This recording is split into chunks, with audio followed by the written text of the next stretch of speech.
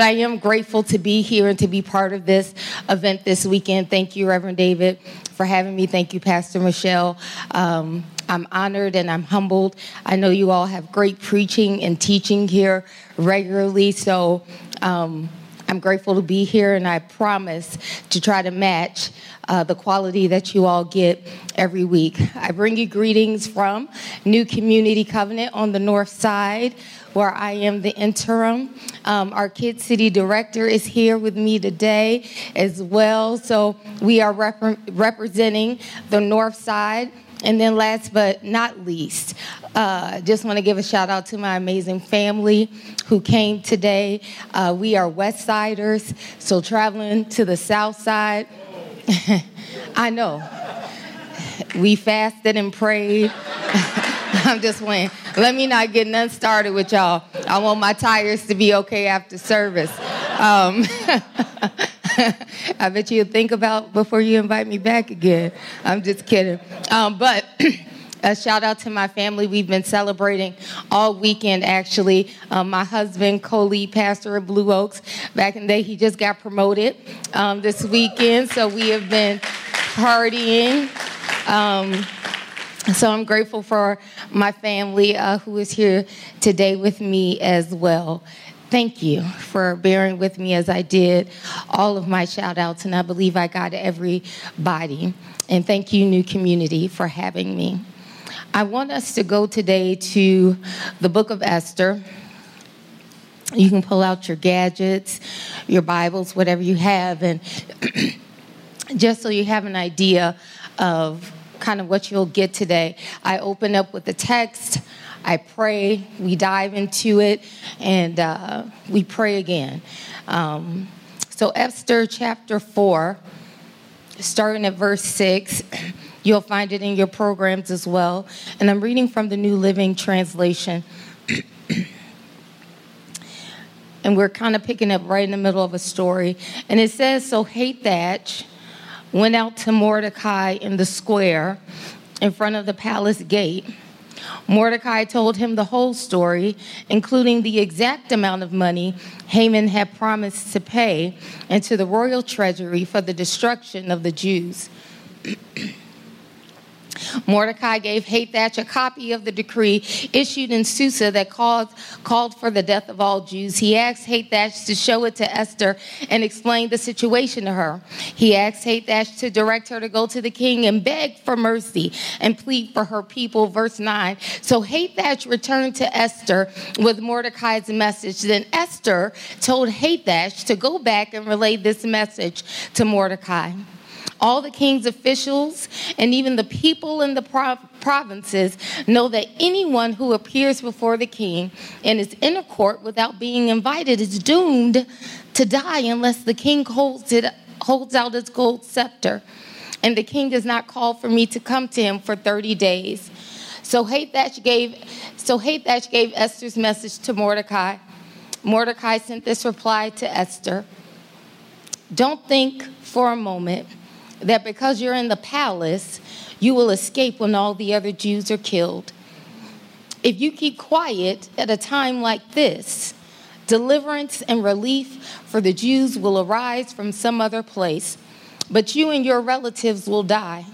Who knows if perhaps you were made queen for just such a time as this? Then Esther sent this reply to Mordecai. Go gather together all of the Jews of Susa and fast for me. Do not eat or drink for 3 days or night. My maids and I will do the same.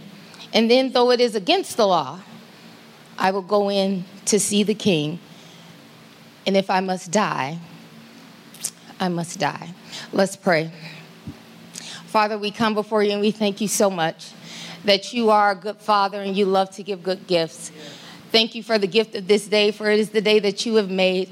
I pray that we would continue to rejoice and be glad in it. We thank you that your spirit is already here. And we ask, God, that during this time, that by the power of your Holy Spirit, would you continue the work? Would you continue to change us, challenge us, draw us into deeper relationship with our Lord and Savior, Jesus Christ? And we all say together, So we are going to talk about how the time is now. I want you to hear this. If you hear nothing else throughout the message today, I want you to hear this. God can change things, and he can use you to do it. God can change things, and he can use you to do it. Now, here's the thing. Sometimes when we hear things like that, we can get nervous. Because you go, well, what if I'm on the fence? You know, I'm not sure about God using me. Perhaps you lack an eager spirit of service, right? You're not what we see in Isaiah, perhaps when God says, whom shall we send? Who shall go for us? Isaiah eagerly raises his hand. He says, here am I, send me.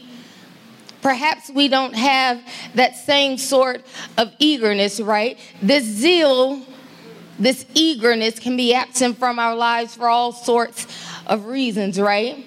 When I evaluate my own moments of reluctance, you know, I think about what often stops me from really surrendering myself to God to be used. I think the primary reason that always kind of comes to mind is fear.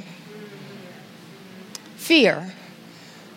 Fear that things in my world are going to change as I know it. Not necessarily fear of what I have to do, but fear that what I know is about to be changed.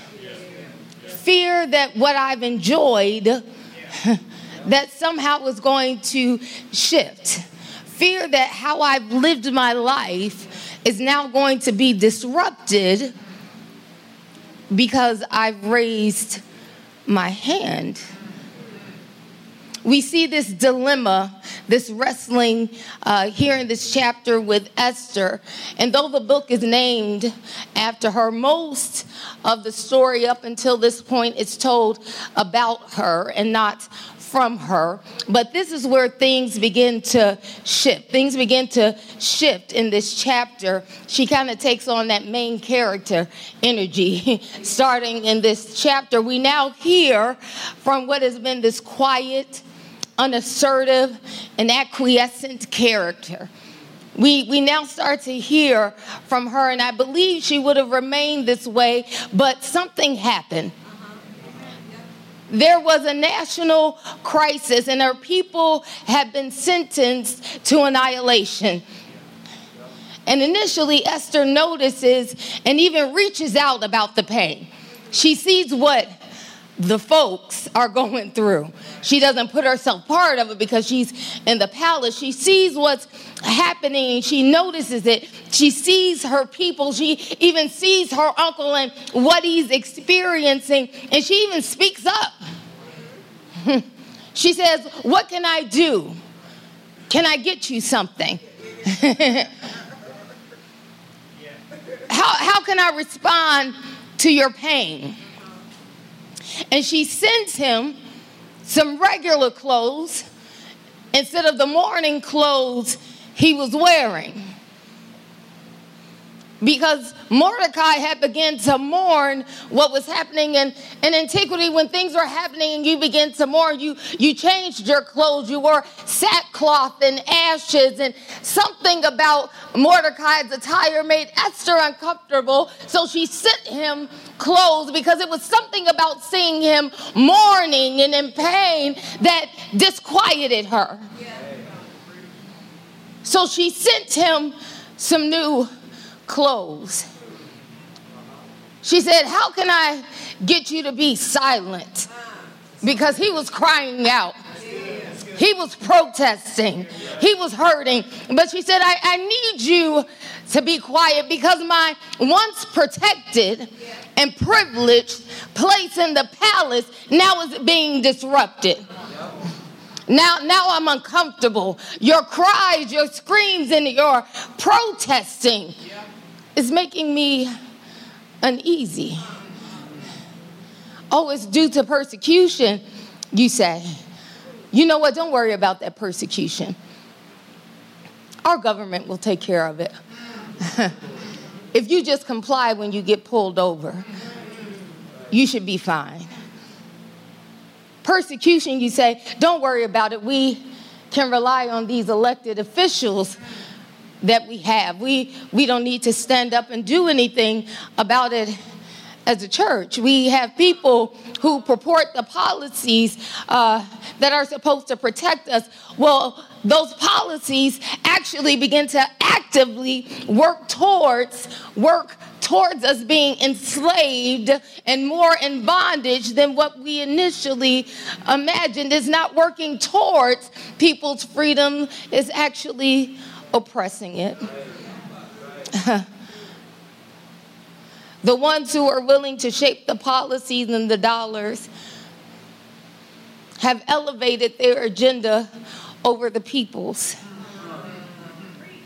And in the midst of it, they said, don't worry, we have your best in mind. Don't rock the boat. Take those BLM signs out of your yard, if you will. Take off your sackcloth. Take off your sackcloth, remove the ashes, because really all lives matter. I know I haven't even really got started yet. Esther, estranged from her culture and her people, essentially says, it's a pass for me. A year or so ago, I read this book called The Vanishing Half. And it's the tale of two biracial sisters from the South. And one chooses to embrace the breadth of the Black experience to the extent of experiencing discrimination, while the other chooses to pass as white, enjoying the privilege, comfort, and power that comes with her complexion. Great book. But you know what it reminded me of? Sometimes we as kingdom folks, we choose to pass. We choose to pass, especially those of us who have the privilege of not being associated with the pain. But can I tell you this? Passing is a pseudo experience in existence. It only temporarily pacifies, but eventually you'll find yourself at a crossroad, and that crossroad will be risk and ruin. In verses 13 and 14, we just read Mordecai sent his reply to Esther, and he told her, he said, don't you think for a moment that just because you're in the palace, that you're going to escape the pain. That if you keep quiet at a time like this, trust that God is going to raise up deliverance and relief from another place. But who knows? Perhaps God is going to do something and use you to do it. Mordecai brings pressure to Esther. Every now and again, you need somebody in your life that's going to bring pressure. Mordecai brings pressure, and he's like, are you really refusing to speak up? Are you really refusing to show up for your own people? We all need a Mordecai. Someone or something who will call us to the carpet. Someone who won't let us rest in the palace. Who will say, I know who you are. Now let me remind you whose you are. We need that Mordecai, someone who is willing to risk ruining relationship with us to see us do the right thing. Who's willing to make us uncomfortable because they know we've been created for more. Mordecai gives that to Esther. And right when she's at that crossroad deciding whether or not to risk or just give way to the ruin, she says, I'll take the risk. Esther shows up, y'all, in a way she didn't even know she could show up. She shows up in a way she didn't even know she could show up. And I mean, this is a huge risk for her. This is no easy task. I mean, she's a young woman, right? So she's inexperienced. And as a matter of fact, she's a woman. So she's not even heard or given place in environments like this to even speak. She has never had to lead before. She's never had to stand up for something before, but she's married, more or less to a crazy man who exiled his last wife. Okay? So, I mean, she got some things to think about. You know, I might be homeless after this. But it's from that place, even as she took all of that in account, I like what she does. She goes, I'll risk it all. I'll risk it all. But do this for me, Mordecai. See, because she knew it would take supernatural intervention. She said, do this for me. Would you fast and pray? Because the weightiness of this situation calls for next level breakthrough. My goodness. It causes for something supernatural to have to take place. I need God to annihilate what's trying to annihilate me. See, there will be times where we need an answer, where we need a word, and we're going to have to break from our normal everyday habits, right? We're going to have to set aside our pretty praise and worship, right? We're going to have to acknowledge the kind of breakthrough that we need might mean I got to turn over a plate. I might have to deny myself some comforts of my flesh because I need a greater grace to walk in to do what I have to do. I might need to sit still in silence for a season, God, until you resolve what's happening in my life. I need to turn off my ringer, stop talking to everybody about everything until you give me your strength. Esther says, will you fast with me? And just the observation, isn't it funny that the very customs and things that the Jewish people are criticized for, because Haman says, you know, these people, they're doing things that are strange, but it's that very thing that God is going to use, that very custom that God is going to use to deliver them. Because Haman has said their customs are different. But those customs are going to be the ones that God would elevate to save and deliver. Hear this. You are God's child. You belong to Him. You don't have to conform to the ways of this world. You can be the change. As much as I know that sounds very cliche, it is true. You can be the difference. And here's the caveat, only if you're willing to. Because sometimes we go, God, will you do it? See, without God, we cannot do it. But without us, God will not do it. Can I say that again? Without God, we can't. But without us, God won't. And many times we are sitting, waiting, God, do it. And God says, I'm waiting on you. You can't do it without me, and I won't do it without you. Now is the time.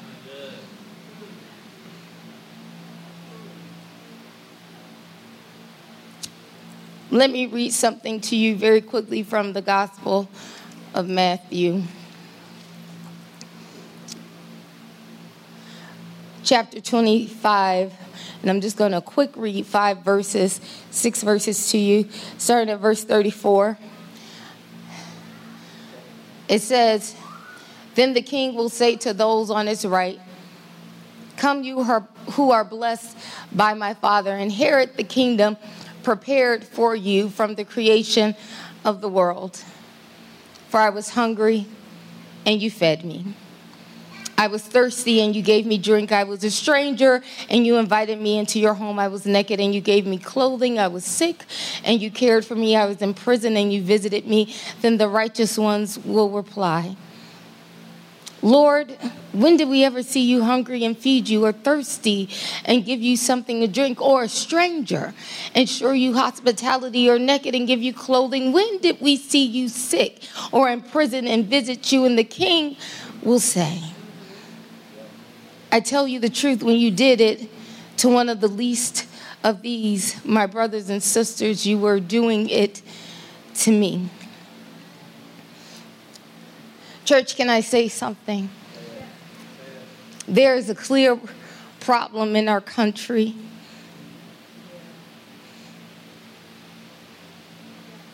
When it comes to racism,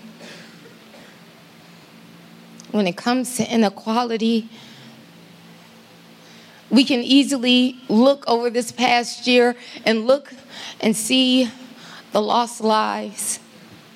Hear the mourning of mothers as they mourn for their lost sons. See, before my family and I came here, we were in Minnesota, home of George Floyd and Daunte Wright. My in-laws live literally 2 blocks over from where Daunte Wright was killed. One of the members of our church lived on the same block, literally across the street from the police station. And every day when I would drive that way, I had to be reminded of what happened.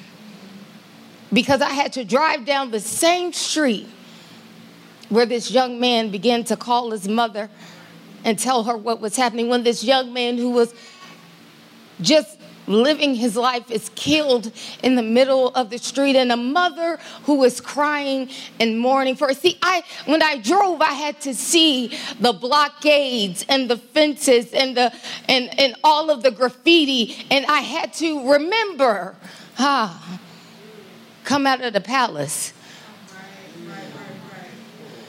Come out of the palace.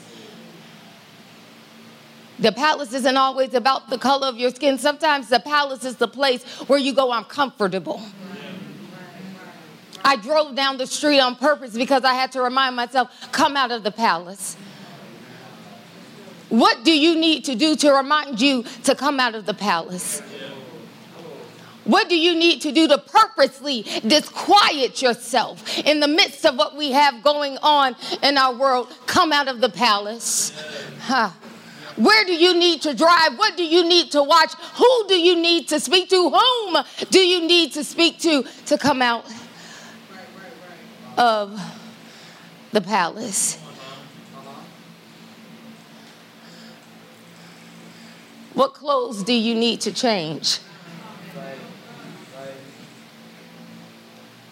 And come out of the palace. Will you be present or will you pass? Come out of the palace. Come out of the palace because, brothers and sisters, sons and daughters of God, we need you. We need you to stand up, stand with, stand in, stand against, stand amongst those who have said, I'll go. I'll risk it all. As I'm landing the plane, I quick want to share an excerpt from Malcolm Gladwell's book, David versus Goliath, Underdogs, Misfits, and The Art of Battling Giants. I don't know. Has anybody read that before? Yeah. Okay. My 12-year-old raised her hand. She is educated, okay? Y'all would ask somebody. We homeschool. Up in here. Let me stop because she is giving me The eye. We're going to have to talk about that after service, I'm guessing. Come out of the palace. Praise God. But he tells a story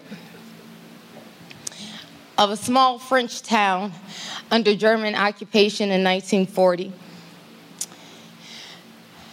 And this small French town took in Jewish immigrants seeking refuge from Nazi persecution.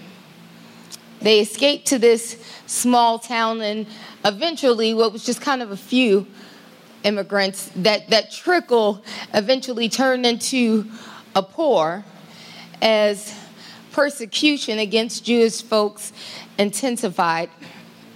So one day an order was sent to institute more anti-Semitic rhetoric throughout France, and eventually those charged with this order to do this arrived at this small French town, and they were greeted by a group of youth. See, it's never too early to start and have these dialogues, even with our children. But they arrive and they're greeted by this group of youth who carefully recited the words of a letter they had drafted. And that letter said, "We believe in welcoming those fleeing persecution, so we feel obliged to tell you that there among us are a certain number of Jews. But we make no distinction between Jews and non-Jews. It is contrary to the gospel teaching. If our comrades, whose only fault is to be born into another religion, race, receive the order to let them be deported or even examined, they would disobey. And we would try to hide them as best we could." And they stepped back and they said, "We have Jews and you are not getting them. The time is now." The time is now to raise up and to be bold and to speak truth to power. Come on, where are my Esthers at? The people who want to embody that spirit, those who are willing to risk and stand alongside of our Black, Indigenous, and other people of color as refuge is sought. Where are my allies, my white allies, my male allies, my allies who are currently resting in comfort of the palace? Where are you? Who are willing to say, "I'm here for it." And I'm not doing it for the fame. I'm not doing it for the gram. Usually my niece and nephew come to church, and when I say little things like not doing it for the gram, I look to them and say, "Is that what the young people say?" Neither are here today, so I didn't check that out with them, but usually they look at me and go, "No." So they're not here today, so I'm going to say it again. Not doing it for the gram. Let me just live that up for a second.